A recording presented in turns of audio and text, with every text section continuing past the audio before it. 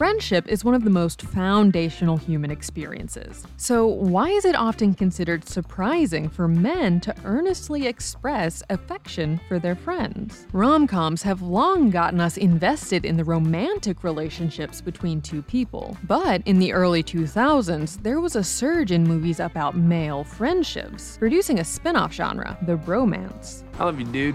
I love you, Bro Montana. I love you, Holmes. Even though the men at the center of these movies and TV shows might eventually find romantic love, their partners are ultimately less important than the friendships they build with each other, sending an important message to audiences. Here's our take on the evolution of male friendships on screen, and why it's so valuable for men to feel secure in their bromances. Depictions of male friends exhibiting genuine closeness and care exist all throughout history. In TV and film, depictions of tight male friendships date back at least to the popular sitcom The Odd Couple. But the most important antecedent of today's modern bromance films are almost certainly buddy cop movies, where two mismatched officers are forced together to complete a mission, developing a real connection in the process. Take one of the most iconic examples, Lethal Weapon, in which the reckless, trigger-happy Martin Riggs gets paired with the cautious, cranky Rupert Murdoch. I don't want to work with you. Hey, don't. Ain't got no choice. Looks like we both the Terrific. Over the course of the movie, the two men not only solve a series of murders, they develop a deep bond of friendship. By Lethal Weapon 2, Riggs has become a close family friend of the Murtaughs. In these cases, the leading men form a bond by doing something stereotypically masculine, solving crimes and getting into shootouts. Buddy cop movies fully came into their own in the 80s and 90s, but the bromance movie without the crutch of an action plot didn't fully emerge until the 2000s, with movies like Harold and Kumar Go to White Castle, I Love You Man, and Step Brothers. Today, we see plenty of blockbusters with a strong thematic grounding in male friendships. One of the biggest recent films, Top Gun: Maverick, follows up the original story of the relationships between Tom Cruise's Maverick and his wingmen, Goose and Iceman, with a tale focusing on the enmity-turned-friendship between Maverick and Miles Teller's Rooster. I saved your life! I saved your life. That's the whole point. What the hell were you even thinking? You told me not to think! Smash Bollywood hit RRR depicts the larger-than-life friendship between Indian revolutionaries Komaram Bhim and Alluri Sithrama Raju, essentially conveying the message that any obstacle is surmountable with a close friend at your side. And virtually the entire Fast and Furious franchise focuses on male friendship, whether it's between Dominic Toretto and Brian O'Connor, or the unlikely pairing of government agent-turned-bounty hunter Luke Hobbs and MI6 agent-turned-assassin Deckard Shaw. Every time you speak, just imagine this for a second. It's like dragging my balls across shattered glass. This wave of male friendship movies represents a resurrection of the bromance genre, though with a modern Hollywood spin. So what happened to the raunchy adult comedy bromances of the 2000s that came and went so quickly? In part, this wave of male relationship-focused media was a reaction to the prominence of gay panic jokes in the late 90s and early 2000s. We're not gay!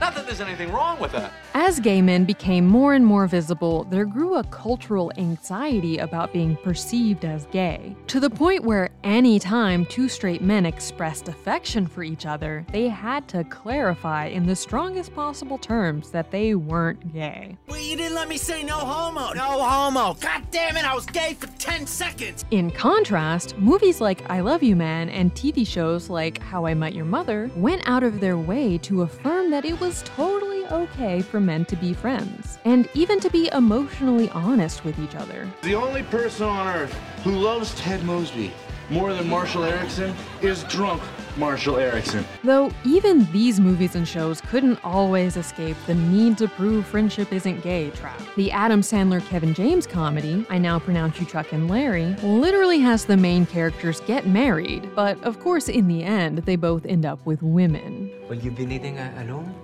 What? Alone? For romantic time together?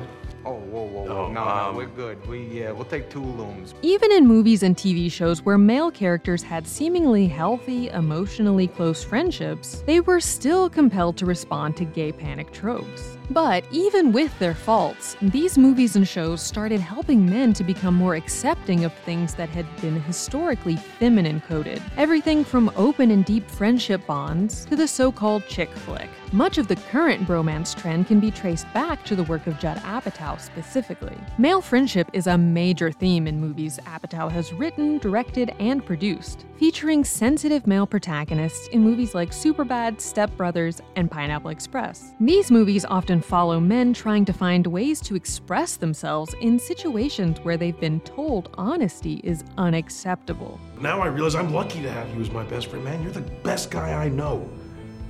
BFFF. Best friends forever, man. Seriously. Part of the reason we love on-screen bromances is that for such a long time, it was accepted as truth that men weren't ever supposed to be honest about their feelings. Men are constantly told not to express their emotions, so forming an earnest friendship can be uncomfortable. And while some earlier media shied away from the overlap of developing platonic friendships and finding love, I Love You Man allows us to laugh at how similar these experiences can be. If you see a cool-looking guy, strike up a conversation and ask him on a man date. A what? A man date. Similarly, the 40-year-old virgin follows a group of male friends that grows closer in order to help Andy finally lose his virginity. The awkwardness, excitement, drama, and deep connection that was once solely relegated to romance became central to the bromance on screen. So all this leads to the ultimate confession that these similarities can't be ignored, and that it's perfectly fine to develop an intimate bond with a friend. I love you. I love you. I'm not even embarrassed to say it. I love you. So why has the on-screen bromance continued to endure? Partly, it's because in real life, many men often still have trouble expressing their feelings or maintaining friendships. And this comes down to the long-standing tradition that men are supposed to remain gruff, unwilling to let anyone in or be vulnerable. Whatever happened to Gary Cooper? The strong, silent type. That was an American. He wasn't in touch with his feelings. He just did what he had to do. In this framework for masculinity, the only acceptable emotions are often negative, whether that's anger, frustration, or a forced stoicism. Seeing characters who are comfortable being vulnerable with their male friends, even if those characters are otherwise the butt of the joke, creates a space for viewers to imagine that this kind of relationship is even possible. Ironically, while bromance movies often posit their central relationships as a uniquely modern development, close male friendships are a long-standing part of society. While forms of homophobia have a long history, gay panic only truly came to dominate male friendships during the 20th century. In this framework, other men are competition rather than potential confidants, people to be dominated rather than befriended. That might explain why so many of the iconic bromances of the 20th century focus on men who start out as enemies or professional rivals, like pretty much all buddy cop movies. So it might make sense to see the updated spate of bromance movies as a turn in the cycle, a correction back towards emotional honesty after the cultural dominance of homophobia and isolation. A reminder that it's okay to give in to the desire to find solace in your guy friend's company. Thanks for getting me out, man. No problem, man. The burgers wouldn't taste as good if you weren't there. Which has led to the modern moment, where it isn't just kind of dorky, funny guys that are finding bromance on screen. All guys, from world-saving street racers to top naval aviators to, yes, everyday dudes, are making deep platonic connections and are no longer afraid to show it.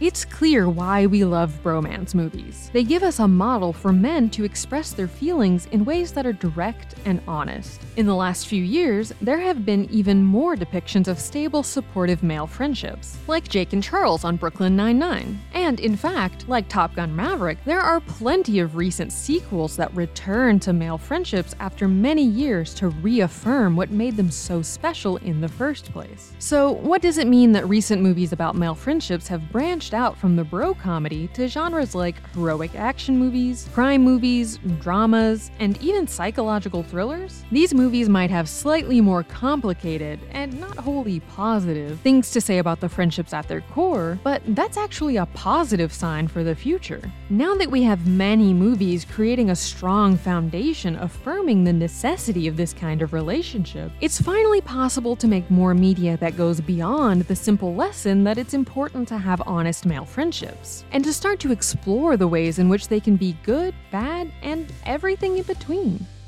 That's the take. Click here to watch the video we think you'll love, or here to check out a whole playlist of awesome content. Don't forget to subscribe and turn on notifications.